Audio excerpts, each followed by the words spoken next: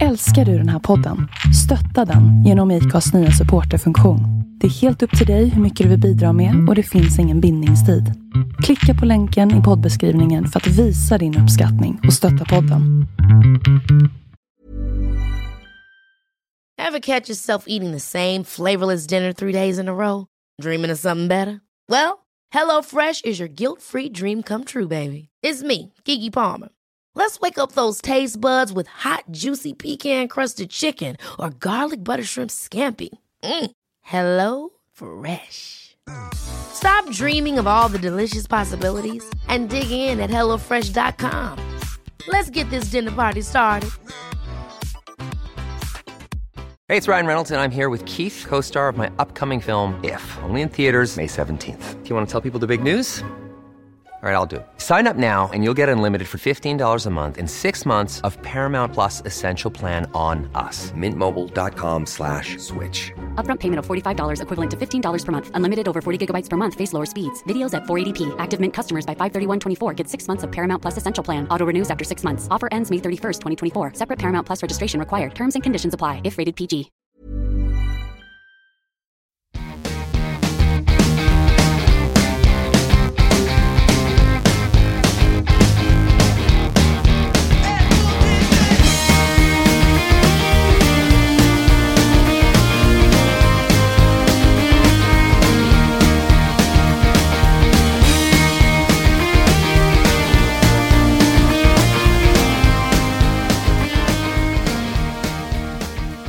Välkomna till ett nytt avsnitt av Tillbaka till dåtiden med Thomas Kushage. Mig David, tjena. Vi befinner oss i julruschen just nu. Har du köpt alla julklappar? Jag är färdig. Känns som en klyschig fråga. Är du det? Jag är färdig. Gud vad skönt. Är du en sån här som beställer på nätet i oktober? Nej, men jag blir klar i november. Är du en sån här som är klar i november och så går du ut i julstressen, tar en kaffe och sitter och småler för dig själv åt folk som är ute och stressar? Ja, sån är jag. Fan, jag hatar såna människor. Men jag tänker att de som lyssnar nu, kan ju släppa julhandeln ett litet tag. Det här kanske blir ett avsnitt där de kan koppla bort det. Koppla bort julen helt och hållet. Vi ska ju till en månad, november 1906. Länge sedan. Ja, det är det ju. Kan jag få börja med att prata om en kär person? Jag ska inte prata med personen i fråga egentligen, men det är ju så att Selma Lagerlöf, som jag tycker väldigt mycket om. Vad är det hon har? Det kan vi kanske komma till. Men det är så, hon släppte en bok den här veckan. Såg du vilken bok det var? Jag har inte sett någonting om Selma Lagerlöf den veckan jag läste i Dagens Nyheter. Nej, alltså det var ju egentligen 2 böcker. Den första delen kom 1906. Det var Nils Holgerssons underbara resa genom Sverige. Okej. Har du läst Nils Holgersson? Ja, jag tror att min mor läste något kapitel i alla fall när jag var liten. Ja. Därför sa jag det för. Det gjorde hon inte alls. Men vi hade den hemma. Jag vet att det stod hemma. Du sitter och ljuger alltså. Jag vet inte varför. Jag ljuger du ofta i den här? Nej. Ja, alltså, det är klart ibland någon vardagslugn. Liksom. Fan vad lågt jag sjunker om du sitter och ljuger i podcasten. Nej, absolut inte. Nej, men den fanns ju där hemma. Och, minns du vad den handlar om? Jag minns att den handlar om en kille som heter Nils Karlsson Pyssling. Nej, men det kanske vi kan komma till. Det ska väldigt lika. Det ska vi komma till faktiskt. Nej, men Nils Holgersson, han har en röd mössa. Ja, på gamla 20-lappen som vi hade fram till ganska nyligen hade han väl en röd mössa. Och jag tror att i många men bilder av Nils Holgersson så har han en röd mössa. Ja. Jag tror att jag läste någonstans att i originaltexten så har han en vit mössa. Så det verkar ju ha ändrat. Det är ju tydligare att ha en röd mössa. Det var han som hoppade upp på en gås och sa Chilivippen. Nej, nu blandar jag ihop det igen. Det var Nils Karlsson Pyssling. Det var så jäkla lika. Nej, men han hoppade upp på en gås. Ja, alltså inte Chilivippen. Nej. Men du känner igen berättelsen lite grann. Ska jag ta den? Du, vänta, stopp. Kan man ha läst den här i första åren i skolan kanske? Det är inte omöjligt. Eller hade den alltså var den när blev den liksom för att säga förlegad? För det var ju skriven som en undervisningsbok. Ja, precis. För att lära sig om Sverige. Men jag bara funderar på om det kan vara så att min fröken i typ årskurs 4 faktiskt högläste den här. Det är någonting med boken som gör att jag känner som jag läst den, men ja. Jag tror den funkar lika bra idag faktiskt. Det vore väldigt spännande att läsa den faktiskt nu i vuxen ålder och se vad den kan ge. Och jag letar efter den. Jag fick en väldigt fin version av den med schyssta illustrationer av min mormor som var ju stort fan av Selma Lagerlöf. Och jag tror vi köpte den, eller hon köpte den när vi var på Mårbacka när jag gick på mellanstadiet och var väl måttligt intresserad egentligen. Ja. Och jag har väl den i någon flyttlåda någonstans. Jag orkade inte leta fram den till det här tillfället. Men själva plotten i Nils Holgersson-storyn, det är att, som du säger då, det är en pojke som heter Nils Holgersson. Mm. Ett as kan man väl säga att han är. Ja, det är han, ja. Eller, han är ju en liten pojke, men alltså, han är ju ganska elak. Han ska straffas, han ska lära sig en läxa. Det är därför han skickas iväg här, eller hur? Ja, det är en tydlig sensmoral i berättelsen. Alltså, det han gillar med livet är att äta och sova och att ställa till med sattyg. Det är väl kanske inte så konstigt. Men hur har han det? Han bor på jag antar att det är en bondgård, eller? Ja, alltså, i Skåne. Ja. Och han tycker om att plåga djur. Känns igen. Ja, alltså det är... Alltså det är igenkänning. nej, men just det. Ja. Det är taskiga vibbar på den. Och därför ska han då lära sig en läxa. Ja, fast det han gör det är att han är hemma en dag. Hans föräldrar är i kyrkan och han, av någon anledning han har fått ett straff att han ska memorera delar ur Bibeln. Han är väl inte så duktig på kristendomslära helt enkelt. Nej, berättar ju någonting om kanske dåtidens undervisning också där då. Sannoliken, det gör det. Och när han är hemma så fångar han en liten gårdstomte i ett nät och den här tomten vill bli utsläppt. Nils Holgersson vägrar att släppa tomten för att han är en elak jävel helt enkelt. Mm. Problemet är att då blir han straffad av den här lilla tomten som, jag minns inte, han förtrollar väl Nils Holgersson så att Nils Holgersson själv blir liten som en liten tomtenisse och kan visserligen prata med djur, men jag kan tänka mig panikkänslan. Jag kommer nu att tänka på Älskling jag förkrympte barnen. Kommer du ihåg den filmen? Ja. Sen kommer den här usla uppföljaren Älskling jag förstorade barnen. Ja, inte alls lika bra. Inte alls lika bra. Eller ingen var väl bra egentligen, men ja. Nej, det har du nog rätt i. Men du, det finns en filmatisering av det här. Det är nog det jag minns nu. Av Nils Holgersson? Ja. Så kan det vara. Så var det nog. Och det som händer då är att han hoppar upp på ryggen på en gås. En tamgås tror jag som av någon anledning lyckas flyga iväg med vildgässen. Och det är då själva storyn tar vid och han reser då genom Sverige. Och mycket riktigt som du sa här för en stund sedan. Det här var ju, jag tror att det var ett beställningsjobb som hon gjorde Selma Lagerlöf. Det står det om här i DN 1906 och det är ganska fascinerande egentligen för att hon fick då uppdraget att skriva den här berättelsen i folkbildningssyfte. Hade det kommit en PISA-rapport då kanske? Om bristande geografikunskaper? Det tror jag inte. Nej, det fanns. Nej, men jag menar varför... Skämtar du nu? Nej, jag skämtar. Men jag menar bara att det kan ju ha funnits fog för, alltså ett behov för att man märkte att barn inte hade koll på geografin, den svenska geografin. Ja, det behovet man såg, det var nationalistiskt. Man ville alltså, det här var en del av försvenskningsarbetet. Man ville helt enkelt få, alltså det här är 1906, 1842 var det väl folkskolan kom. Alltså att alla barn gick i skola var inte så himla... Självklart. Det hade varit i drygt 50 år. Och nu helt plötsligt så insåg man att men om vi ska bygga nationalstaten Sverige så måste alla barn i hela Sverige känna sig som svenskar. Och det är därför då de gör en resa över hela Sverige i den här berättelsen. Jag minns svartråttor eller gråråttor i något Glimmingehus eller något sånt där kommer jag ihåg. Kanske. Ja, jag minns inte. Väldigt spännande så som jag minns det. Jag vet inte om det var filmen eller om det var så att att någon läste det för mig. Ja, just det. Det var då läskigt eftersom han var så liten, ja.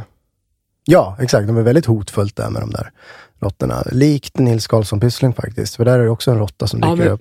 Ja, men vi kommer till Nils Karlsson. Jag lovar, vi kommer dit. Det är som en liten teaser. Ja, verkligen. Cliffhanger. Hela tiden. Nils Karlsson Pyssling kommer snart. Jag blandar ihop dem redan nu när jag pratar. Alfred Dahlin som skrev i DN den här veckan. Han skrev så här att de här böckerna kommer att föra in verklighetsbilder och det bästa från vårt land i 9-åringarnas liv. Det här är liksom en del i arbetet att utveckla barnen till duktiga och bra svenskar. Så det är ingen snack om den saken. Det som då är jävligt kul med Nils Holgersson, om man ser det då mot bakgrund av det här att det fanns ett tänkande om att man skulle göra duktiga svenskar av eleverna och så vidare. Den här boken eller de här böckerna blev populära i utlandet också. Det var så. Dundersuccé verkligen. Det är alltså fram till så att Astrid Lindgren gjorde en enorm succé med Pippi Långstrump var det här alltså den mest översatta svenska boken. Jaha. Det är ju imponerande. Det är väldigt imponerande. Jag tänker att om man ville göra då bra svenskar av barnen här för 111 år sedan, på vilket sätt blir de bättre svenskar? Alltså jag förstår ju att man lär sig om de olika landskapen, för det var väl det man kallade det. Men jag blir också nyfiken på då om beskrev man skåningar, alltså kan det inte ha blivit väldigt klichéartade bilder då? Jo, men det blir det väl säkert. Men jag tänker man får väl utgå från att det här var en pusselbit i det bygget, och bara att få barn att känna sig som svenskar och att de blir trogna sitt fosterland, så var det är väl en framgång. Ja. Det är svårt att få någon att känna sympatier eller kärlek för ett land om de inte kan någonting om det landet. Självklart. Ja, men så som nationalism är också, det är att bygga någon sorts inbillad eller upplevd gemenskap bland människor som kanske inte träffs naturligt. Jag menar, skåningar... Jag tänker så, du är från Skåne, jag är från Dalsland. Men vi är svenskar. Ja, men okej. Ja, visst. Att man måste ha någonting som binder samman folket helt enkelt. Yeah. Jag sa att det var den mest översatta boken fram till Pippi Långstrump, alltså barnboken. Jag antar att det kanske fanns andra böcker som inte var för barn som översattes. Men över 60 språk alltså hade den här översatts till. Det är ju galet ju. Och då hade den ju någonting som var attraktivt även för utländska läsare. Trots att den handlar om Sverige så var det någonting med berättelsen. Han var elak, han blev liksom förtrollet till en minitomte eller vad det nu var, och åkte runt och reste på den här gåsryggen. Det är ju en bra berättelse. Ja, men jag tänker samtidigt, alltså 60 språk har den här översatts till. Folk i Spanien, folk i... det var det enda land jag kom på. Ja, men Ryssland.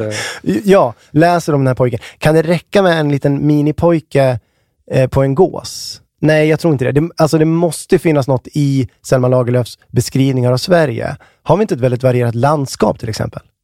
Alltså om man nu ska lockas att läsa det. Eller du tänker att barnen...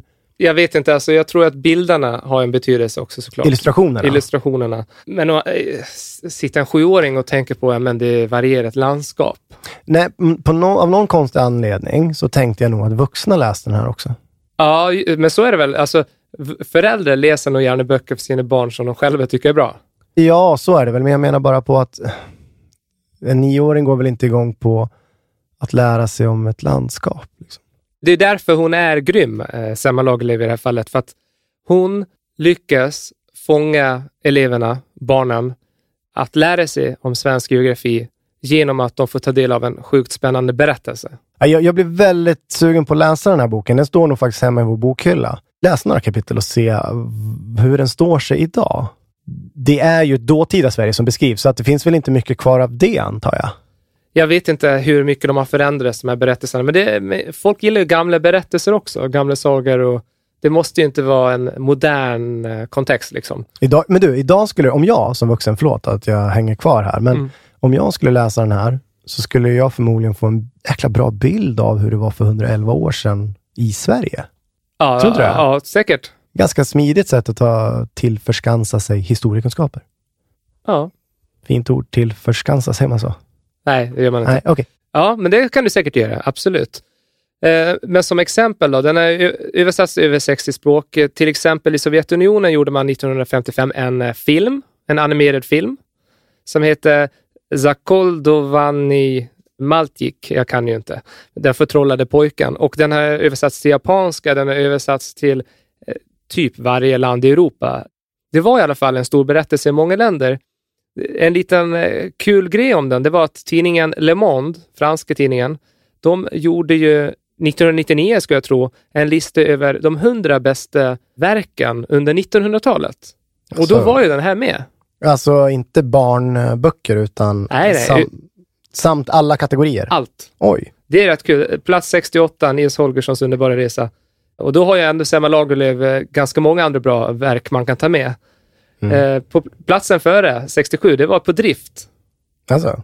Plats 68, Ett eget rum med Virginia Woolf. Och man ser topplistan där och man känner igen dem allihop. Främlingen med Albert Camus, På spaning efter den tid som flytt med Marcel Proust. Processen med Franz Kafka på 3:e plats. Så det är kul att den är med där. Det skulle jag aldrig ha trott faktiskt. Nej, inte jag heller. Jag tror i så fall liksom Gösta Berlings saga eller Kejsarna av Portugalien eller något sånt där. Men Någonting har den ju uppenbarligen. Så att fan, den här ska vi läsa nu igen. Och damma av Väcker till liv. Definitivt. Och högläsning nästa avsnitt. En liten sista sak om den här boken innan vi kom in på Astrid Lindgren. Det var att man blev ju irriterade i Halland över den här boken. Felaktig beskrivning av Halland, eller? Nej, alltså de stannade ju aldrig till i Halland. Utan de flög över på vägen hem tillbaka till Skåne. Men de var inte imponerade av vad de såg, så de stannade aldrig där. Alltså är det så det står i boken? Jag vet inte. Det var så jag läste om det i alla fall. Och att man sen la till ett kapitel där de stannar i Halland. Kan det ha stått så här? Ja, och sen över Halland, då flög gässen upp och ner för att slippa se skiten. Vad fan är det? Det låter jag hört om. Det var Tierp. Man har sagt det. Ända sedan jag flyttade till Uppsala. Varje år, några gånger. Så, Tierp. Ja, det flyger fåglarna upp och ner. Vadå då? Jag slippa se skiten. Klassiker. Att det ens kan Stackars bli Tierp. Stackars Halland. Ja. Men du, synd om Halland, men de fick ett kapitel. Det kanske var, det var det här. Avslutningsvis, du drog ju kopplingen här då från Nils Holgersson till Nils Karlsson Pyssling. De är ju väldigt lika. Är det en rip-off? Det känns ju så spontant, ja. Nils Karlsson Pyssling är ju inte så lik Nils Holgersson i sättet. Han är snäll. Ja, han är snäll. Synd om han, men han är också rädd för någon stor råtta. Ja. Jo, men det är klart han är. Han är ju jätteliten när han har gnuggat på den där spiken. Ja, fast han är liten. Det är ju Bertil, pojken, som blir liten när han säger det är det ju. Nils Karlsson Pyssling är, vad jag minns det. Just det, Pyssling, det finns något i det ordet som, som skvallrar om att man är ganska liten. Exakt. Ja, okej. Det har du helt rätt i. Men Nils Karlsson Pyssling, den kom ut 1949. Då hade Selma Lagerlöf dött. Det känns som att... Fritt fram. Ja, då var det fritt fram. Alltså, ingen vågade. Nu snor jag det. Ja. Och det var väldigt komiskt, såg jag. För när jag sökte på Nils Karlsson Pyssling, då såg jag en bild på Astrid Lindgren. Hon fick ta emot Nils Holgersson-plaketten 1950. Det var då ett pris man kunde få för barnböcker. Och hon fick ju det då för Nils Karlsson Pyssling. Det måste ju ha varit nästan ironiskt av de som delar ut priset. Du får Nils Holgersson-plaketten för din bok Nils Karlsson Pyssling, som är en rip-off mer eller mindre rätt av. Ja. Känns som att lyssnarna kommer efter det här har jäkligt svårt att hålla isär de här. Vi gjorde något som inte är så svårt. Väldigt svårt. Ja. Nils Holgersson Pyssling alltså.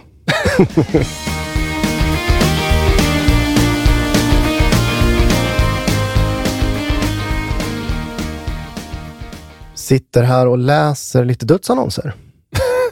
Uppiggande. Brukar du göra det? Nej.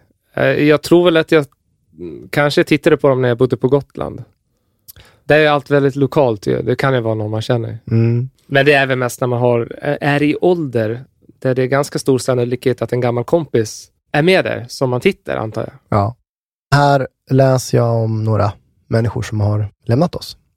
Det tillkännagives att vår älskade fader, bankiren Isaac Belmonte, född den 9 december 1845, stilla och fridfullt avled. Sörjd av oss, moder, släkt och vänner. Vi har en Carl Gunnar Bernström. Efter långvarigt lidande, stilla och fridfullt avled. Innerligt saknad av oss, broder, syster, trolovad.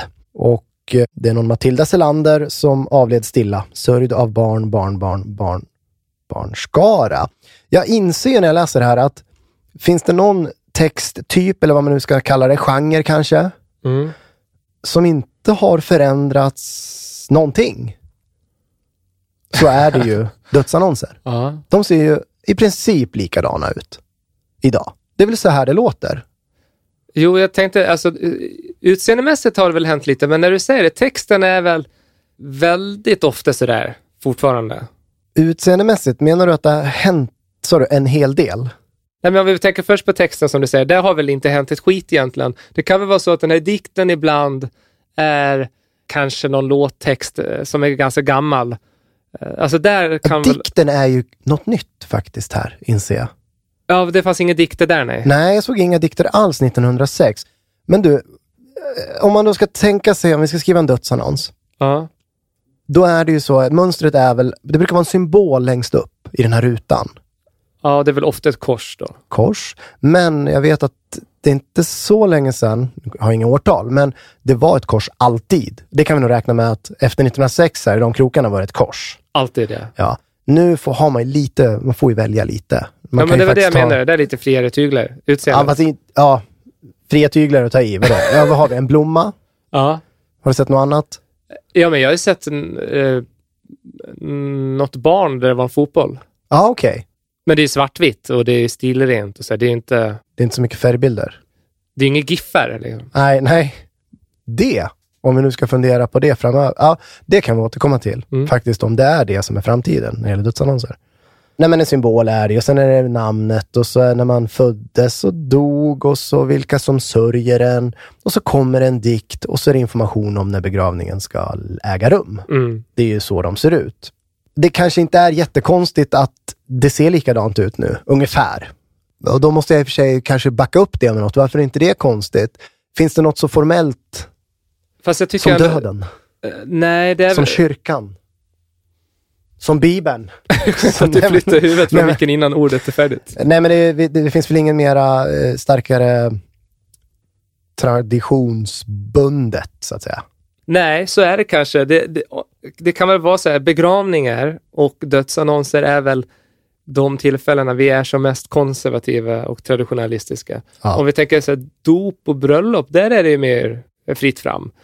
Men hur menar du? Alltså jag tänker annonser och sådär, de ser ju de är snarlika. Ja, men då tänker jag på själva ceremonin och sådär. Ja, du tänker, då är jag med. Men begravningar är ju ofta ganska lika. Om dödsannonserna inte har förändrats märkvärt så har väl ändå begravningarna ändras mer? Där skulle jag säga att det är ganska fria tyglar. Är fria tyglar rätt uttryck för hur en begravning är? Nej. Alltså, vi går in och kör bara. Alltså det är inte från höften att hur vill ni paketera er begravning? Det är så fritt är det inte. Det man får välja på är väl så här, ja, men ska personen kremeras eller begravas? Men du tänker på ceremonin i kyrkan. Ja. Alltså vad som händer där. Det behöver inte stå en präst och... Om du gör det i kyrkan så tror jag att du kan inte... Ja, i kyrkan måste det vara det, självklart. Men... Ja, men det du menar är att man kan ha en begravning borgerligt liksom, typ. Alltså att man inte behöver blanda in kyrkan. Det finns väldigt mycket valmöjligheter om hur en begravning kan se ut. Man kan forma den väldigt mycket själv. Ja. Det är en stor skillnad mot dödsannonserna. De är fortfarande väldigt så här styrda. Men vadå, får man inte skriva som man vill? Eller vadå? Nej, man får absolut inte skriva som man vill. Det är regler alltså? Ja. Det är tidningen som bestämmer om det? Tidningen, det är en omdömesfråga det handlar om. Jag har ett exempel på en dödsannons som jag skulle vilja ta upp. Man skulle kunna tro att det är jag som har dött där om man lyssnar på vad som står. Okay. Du föddes till en krigare. Du levde som en krigare. Du dog som en krigare. Ja. Den här annonsen som jag vill prata om, den väckte anstöt här för några år sedan. DNs läsare hörde av sig. Varför då? Ja, det var inget provocerande i orden. Det citatet var med. De orden. Sen var det ett emblem med. Okay. Nu får du fundera på om du tyckte att det här var att gå över gränsen. Men det här publicerade DN. Då är det en varg som är omgiven av taggtråd. Och undertecknat stod det dina bröder, brödraskapet Wolfpack. Vad är det då? Motorcykelgäng eller? Wolfpack är en kriminell organisation som hade en nazistisk grundare. Någon Patrik Wisman eller sånt där. Aha. Därför har då folk hört av sig här. Så nu är jag ju i nutid. Jag är inte kvar i 1906 såklart. Frågan de ställer så här är, får nazistiska organisationer sätta in sina emblem? Jaha, jag trodde, alltså det är ju emblemet som gör att jag håller med om kritiken. Varför skulle du reagera på emblemet och varför skulle då du som ansvarig utgivare, om du hade sett det, för det nådde aldrig utgivaren därför att de anställda, de som var ansvariga för de här sidorna hade tyckt, bara för att citera, en söt liten varg. Nej, för att jag tycker att om det är ett emblem som används av en nazistisk organisation, om den nu är det, jag kan förlita. Den beskrivs som en kriminell organisation som DN faktiskt har granskat och skrivit reportage om. Så att det är inte så att DN inte har koll på. Nej, okej. Nej, men det är osäker. Men om det är ett emblem som är kopplat till nazism, då tycker jag per definition att det är hets mot folkgrupp. Nu räcker jag upp handen, ser du det? Ja, jag ser det. Och ge mig ordet. Ja. Vi har organisationsfrihet i Sverige. Ska inte kriminella få sörja sina medlemmar, Thomas? Jo, det kan de få göra. Men vi har också en lag om hets mot folkgrupp. På vilket sätt är det hets mot folkgrupp? Det är deras emblem, en söt liten varg med taggtråd runt.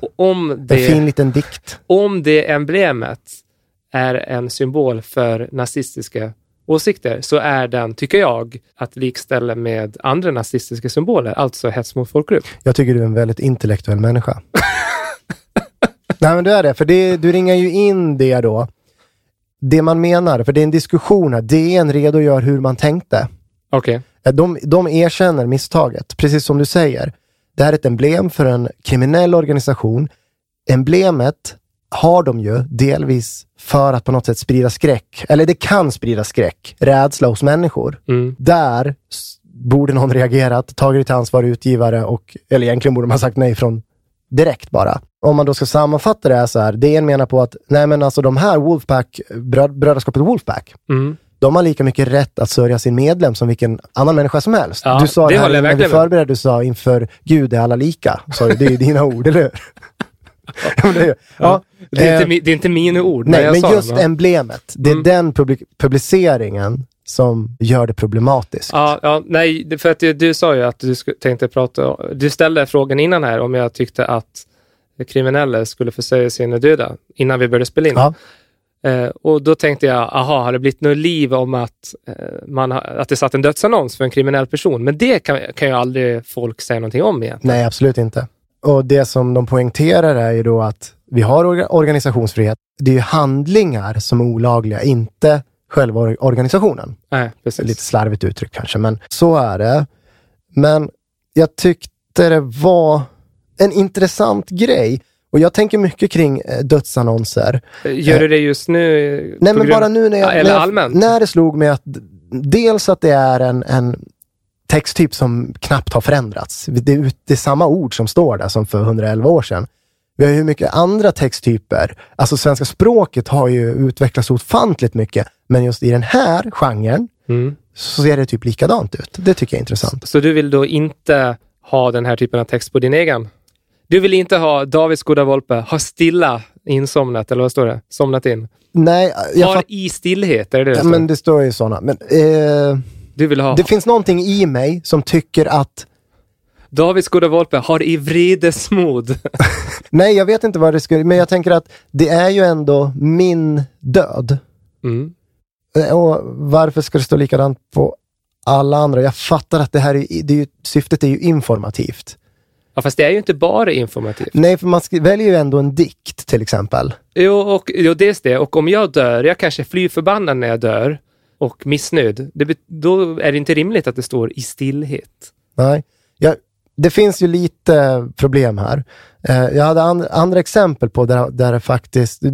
vad tror du om de här? Tror du de här blev godkända eller inte? Okej? Okay? Om man ska jobba efter att det är en omdömesfråga bara.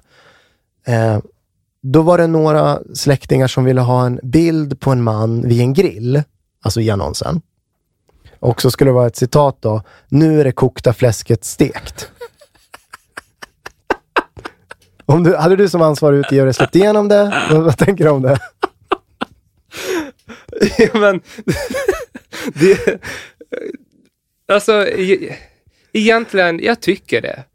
Det här var ju troligtvis en person som hade den typen av humor. Ja. Och kanske önskar det här själv. Och jag förstår inte att det på något sätt skulle kunna vara provocerande för någon annan. För jag menar, de som kan bli kränkta av det är hans familj. Och det är de som har skickat in den här. Så nej, jag tycker inte att det är fel. Nej, men den blir ju stoppad. Ja. Just den är ingen motivering, men den godkändes inte då. En annan anhörig ville ha en teckning på en kvinna som drack vin. Det tyckte de anhöriga var ett trevligt farväl. Det var väl så de kände henne. Den fick inte gå igenom. På grund av alkohol eller? Ja, precis. För att det skulle kunna uppfattas som att kvinnan var alkoholist. Vad fan? Jo, fast det är det som är det intressanta här. Så att det är ju faktiskt det är läsare som ska vakna på morgonen och öppna tidningen. Och det är för mycket helt enkelt. Tror du inte det? Det skulle bli veckanstöt det med. Ja. Men alltså att folk är så känsliga då? Är folk det, eller är det tidningarna som tror det? Det kan jag inte svara på, men sen är det så här också. Det händer alltså att anhöriga vill hämnas. Ja, just Så att det. då har de ett exempel på en bitter son som vill ha en bild på en pokerspelande pappa. Jaha, okej. Ja, men då fattar jag. Eller någon Det är vill skylla klart. på sjukhuset, ge skulden för makans död. Så att på något sätt kopplar det till Davids goda Volpe är död på grund av den usla personalen på Akademiska sjukhuset i Uppsala. Du menar så? Ja, det vet jag inte. Jag tänkte Totalt nog mer angrepp. jag tänkte mer bild, att man kanske hade en bild på liksom Karolinska. Liksom.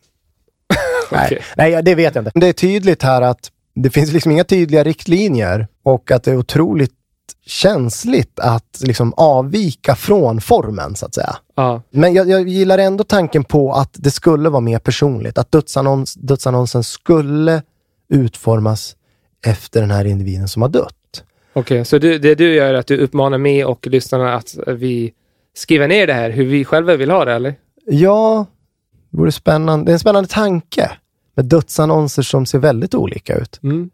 Så här i juletid. Ja, jag hade faktiskt ett förslag. Jag tänkte faktiskt på dig. Och jag vet inte, om man nu skulle leka med tanken att man fick gå utanför ramarna liksom. Okej. För då hade jag ska se om jag... Är det någonting du kan skicka till Maja också så hon har det ifall att... Ja, vi får se. För då hade jag tänkt så här, symbol för dig, gitarr. Okej. Ja, men känns det bra eller? Ja. Den är väl med dig ganska mycket. Ja, men visst. Det är inte det är inte det, en gitarr är väl du? Kanske det. Ja. Man älskar inte att spela gitarr. Ja, men jag gillar det. Ja, eller hur? Skulle kunna vara ett piano också. Ja, kanske. Texten, då vill man ju hitta något speciellt med dig. Mm. Och då tänkte jag att det ska stå på serbiska. Jo, men du håller ju på att lära dig. Ja, men det blir jättemärkligt. På kyrilliska då, eller? Ja, nu får du ursäkta mitt uttal här då. Ja, du har översatt alltså. Ja, skulle du kunna läsa det? Men vadå, har du kört Google Translate? Ja, men då får du ju läsa, och sen vet jag inte hur dina kunskaper är, men då får du översätta snabbt om du tycker att det där... Det ska ju vara lite humoristiskt såklart, det ska vara lättsamt om du läser det. Ja, det är säkert lite fel här, men jag tror att man fattar det. Volioje petsona i Findusa. Onje bio prokleto koppile. Ja. Prokleto, det är ju fruktansvärt, men vad fan är koppile? Kåt, tror jag. Okej, han älskade Petson och Findus. Han var fruktansvärt eller hemskt kåt. Ja, eller en kåt jävel. Alltså. Nej, men alltså, var inte det mer upplyftande? Om nu jag fick bestämma dödsannons så vore det jättekonstigt. Så vem ska? Ja, det är inte liksom... Alltså. Det är inte dina föräldrar, det är din poddkompis. Så det håller kanske inte helt fullt upp. Ja, alltså, nej, men... jag tror du kan få svårt att sälja in den hos släkt och vänner. Ja. Eller släkt. Ja. Men vi får väl se. Det kan ju förändras, tänker jag. Innehållet? Nej, jag menar bara... Att jag förändras. Jag släpper det här med Petson och Findus. Ja, men frågan är om 100 år igen, kommer dödsannonserna se likadana ut? Nej, jag tror inte det. Nej, men de måste ju ändras. Och det blir väl... Men det tar ju tid. Som vi sa, det här är kanske det mest trygga förändringen vi har sett i svensk historia. Kan finnas andra exempel som vi glömmer bort. Men... mest trygga processen. Men det blir väl kanske rörligt. Det blir väl hologram. Ja, blir det skulle man kunna tänka sig. Den som lever får se.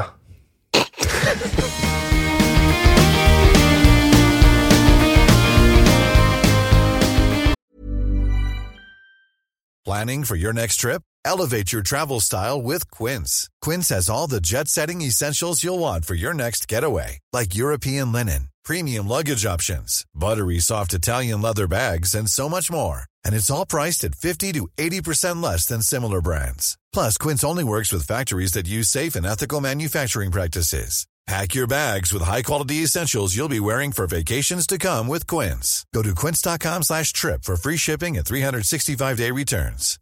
Hiring for your small business? If you're not looking for professionals on LinkedIn, you're looking in the wrong place. That's like looking for your car keys in a fish tank.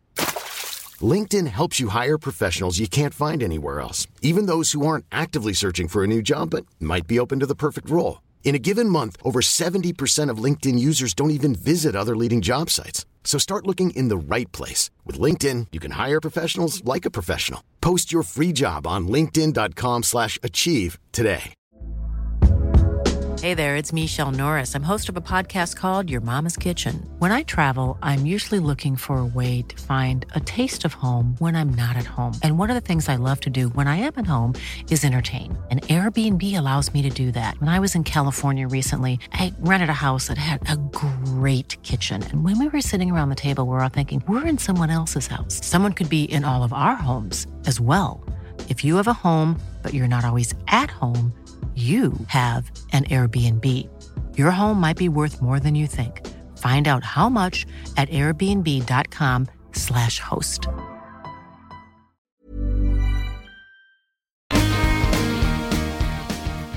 Ja, ni lyssnar på Tillbaka till dåtiden. Det är avsnitt 81, den här gången året 1906. Tillbaka till datiden@gmail.com. Ja, det är vår mailadress, precis.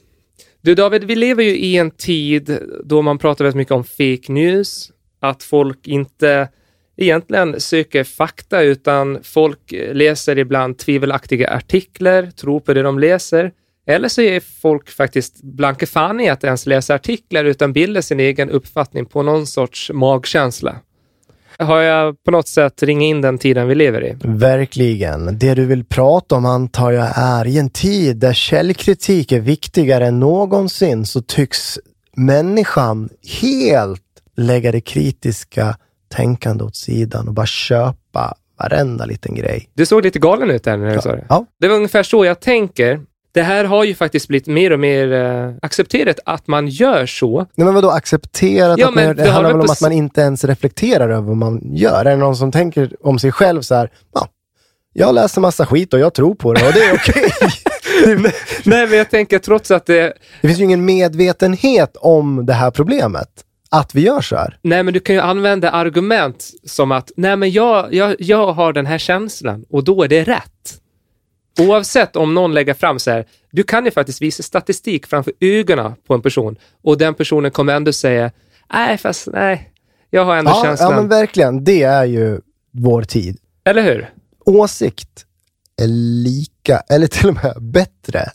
Det är mer rätt än fakta. Det blandas ihop med fakta. Ja. Och för Guds skull, Donald Trump vann ju i princip ett val på att köra det här rätt igenom och han lyckades ju med det. Mm. Och det jag läste i DN den här veckan i november 1906, det var en artikel där de hade varit på ett föredrag av en doktor som hette Knut Kjellberg som hade ett resonemang om logik och känsla.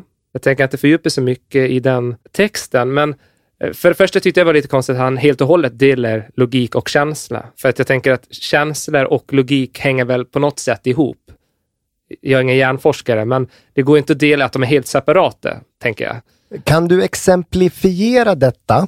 Han skrev så här att i de stora frågorna så går ofta åsikter före logiska resonemang. Alltså resonemangen är sekundära. Okay. Man kan ha en väldigt stark åsikt om någonting utan att egentligen ha grunden i statistik, fakta eller något logiskt resonemang, utan man har bara en magkänsla. Man kan ju ta många exempel på det. Du och jag var ju väldigt glada när Sverige slog ut Italien i playoffen här. Det var inte bara du och jag som var glada, utan många andra i Sverige var också glada över att man lyckades med det här. Rent logiskt kändes det ju omöjligt. Men ändå så tänkte man så här att jag hörde flera kollegor som sa att nej, men jag har ändå en känsla av att Sverige kan vinna. Och den känslan var ju inte alltid grundad i någon sorts logiskt resonemang, utan det var ju bara så här att jag följer hjärtat liksom. Det var magkänsla. Sen blev det så i alla fall. Vi kan ta ett annat exempel, det är förälskelse. Du tänker kanske inte så mycket logiskt kring det, utan du kör på känsla. Ja. Är du med? Ja.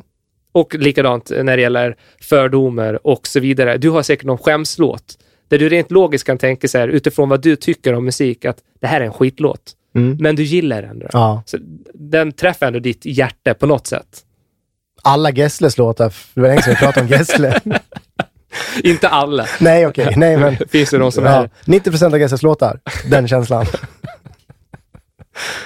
Och du fattar vad jag menar. Verkligen. Jag tyckte det här var intressant. Och därför tänker jag att om det nu är så att vi går mycket på känsla, så ska jag se här. Jag tänkte göra ett test med dig och med lyssnarna som också är från DN, fast det är från DN i något mer modern tid. Det är DN förra året. Det är ett quiz som heter Är det sant eller falskt? Är det här då det som kallas faktoider?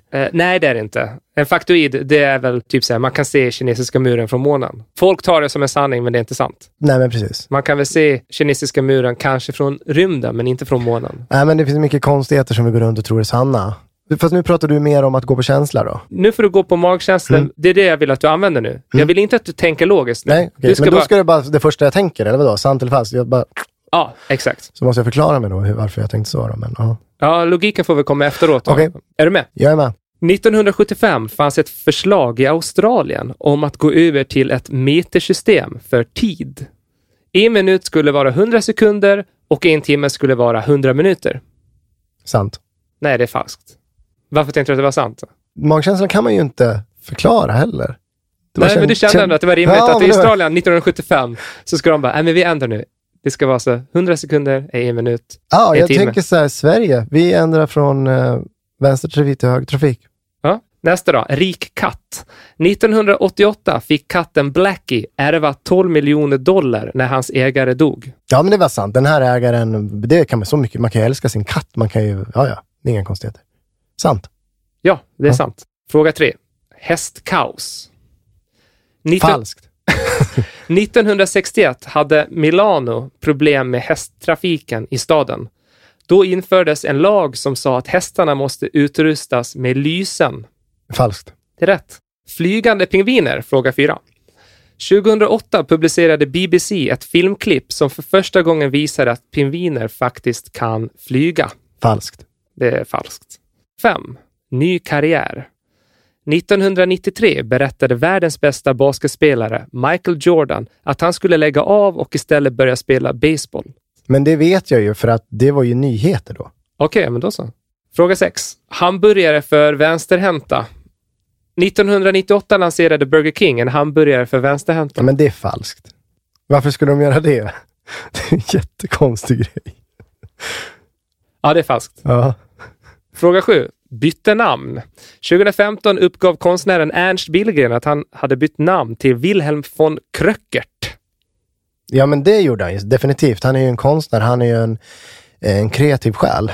Han ville skapa någon slags debatt. Men det är intressant att du försöker ändå resonera logiskt kring det. Ja, det är sant. Jag vill nog göra... Men det är sant.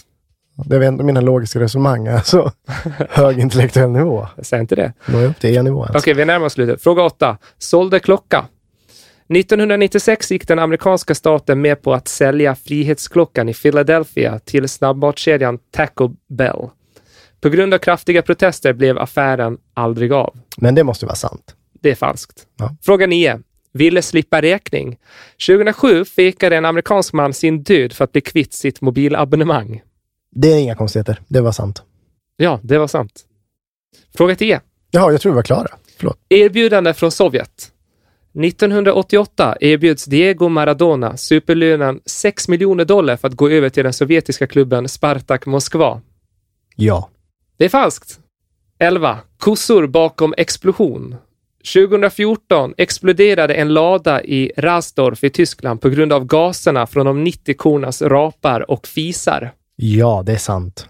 Helt rätt. Fråga 12. Garanterat regnfritt. 1983 lanserade BMW en taklucka som kunde skydda föraren mot regn även när den var öppen. När luckan var öppen motades regnet bort med kraftfulla fläktar. Det är väldigt falskt. Det är falskt. Näst sista frågan. Gammal mamma.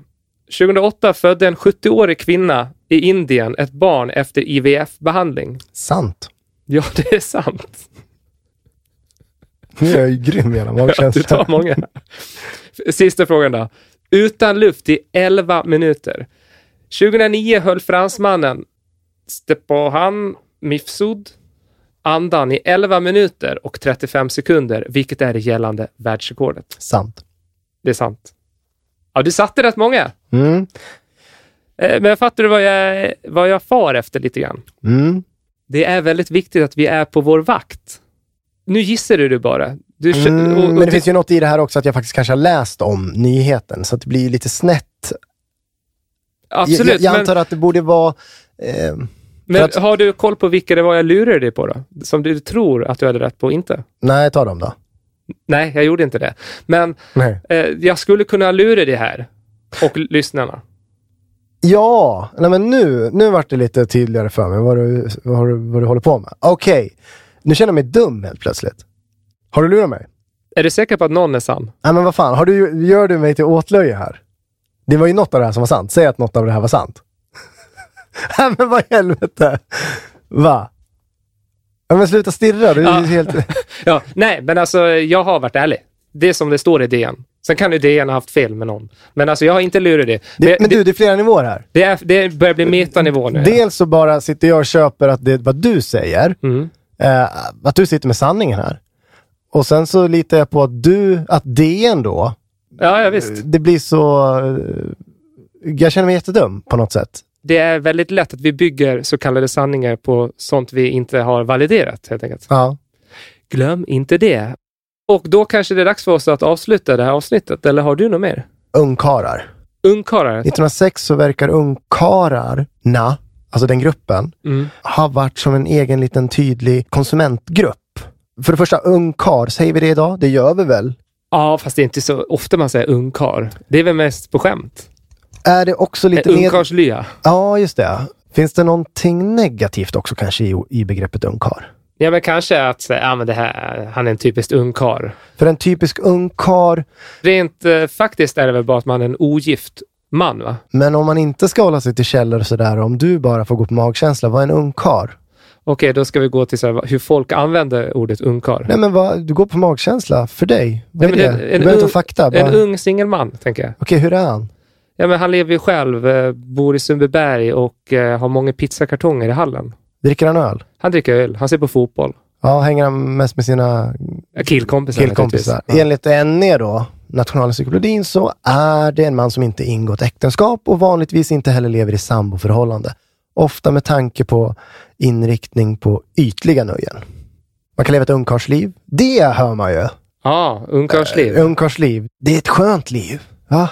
Inga måsten. Inga konventioner. Nej, bara vara. Det är intressant det här med, för att motsvarigheten till ungkar är väl ungmö. Det är det. Man hör ju sällan någon prata om att hon lever ett riktigt ungmö-liv. Nej, det jag ser är en annons och då så står det så här: varje ungkar bör gå till, nu kommer jag inte ihåg namnet på det här stället, men de har proper, mat, fina rum. Ja, det är en restaurang för ungkarar. Speciellt lämpad för ungkarar. Och det är det jag tänker så här, singelkillar idag kanske vi skulle kalla det. Ser vi annonser som är så här, specifikt för singelkillar? Jag tänker bara på dating, men det är ju något helt annat då. Nej, alltså jag tror i och för sig att det finns företag som tänker i sin marknadsföring att... Självklart. Men man använder inte ordet ungkar på det sättet i marknadsföring. Vad jag vet i alla fall. Det lever kvar det begreppet i alla fall. Men det, ja, men det gör ju det. Alltså, om jag söker på Google, jag gör det nu. Då ser jag så här, Ungmö, då får jag 47 300 träffar. När jag söker på ungkar så får jag 251 000 träffar. Så det är ett ord som används betydligt oftare, i alla fall på nätet. Jag antar att man kunde inte laga mat. Nej. Vem lagade mat hemma? Det var kvinnorna. Ja. Och det var alltså deras mamma som lagade maten åt dem. Därför behövdes den här restaurangen då, som hade nischat sig för just ungkarlar. Stark köpgrupp, för de kan inte laga mat. De bor inte hemma längre. Mamma kan inte laga mat. De måste ha mat. Ja, men det är rimligt. Det är rimligt. Ja. Men längst ner någonstans står det så här: obs, ej billighetscafé. Och det är ett nytt ord. Billighetscafé. Ja, ska vi googla det också? Nej, jag får inga träffar alls. Är det säkert? Jag fick en träff. Vad ett billighetscafé var. Och det var ett café man gick till för att käka köttpudding och fläskkorv och rotmos. På kvällen åt man saltströmming och gröt. Alltså billighetscafé är ju vad det låter. Det är ju ett café som är jäkligt billiga grejer liksom. Ja, och man kanske kan tänka att det var för antingen kanske studenter. Ja. Eller arbetare. Ja. Eller något sånt. Idag skulle vi kanske kalla det sunkhak. Ja, det behöver i och för sig inte vara billigare. Det kan vara svindyra. Men det vi ser är att det fanns en marknad här för 111 år sedan. Det var ungkarar.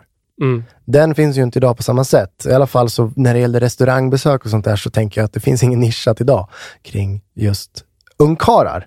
Nej, för att de flesta ungkararna, de kan laga mat själva. Och de kan ju gå på restaurang som alla andra när de känner för det. Ja. Ja, det är ju skönt det. Det är jätteskönt för ungkararna. Hörrni, vi önskar er en god jul. Och God jul! så hörs vi snart igen.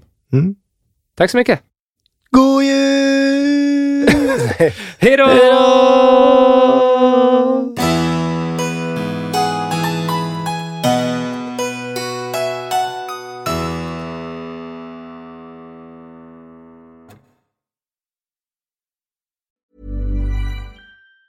Planning for your next trip? Elevate your travel style with Quince. Quince has all the jet-setting essentials you'll want for your next getaway, like European linen, premium luggage options, buttery soft Italian leather bags, and so much more. And it's all priced at 50 to 80% less than similar brands. Plus, Quince only works with factories that use safe and ethical manufacturing practices. Pack your bags with high-quality essentials you'll be wearing for vacations to come with Quince. Go to quince.com/trip for free shipping and 365-day returns. Hold up. What was that? Boring. No flavor. That was as bad as those leftovers you ate all week. Keke Palmer here, and it's time to say hello to something fresh and guilt-free. Hello Fresh. Jazz up dinner with pecan-crusted chicken or garlic butter shrimp scampi. Now that's music to my mouth. Hello Fresh. Let's get this dinner party started. Discover all the delicious possibilities at HelloFresh.com.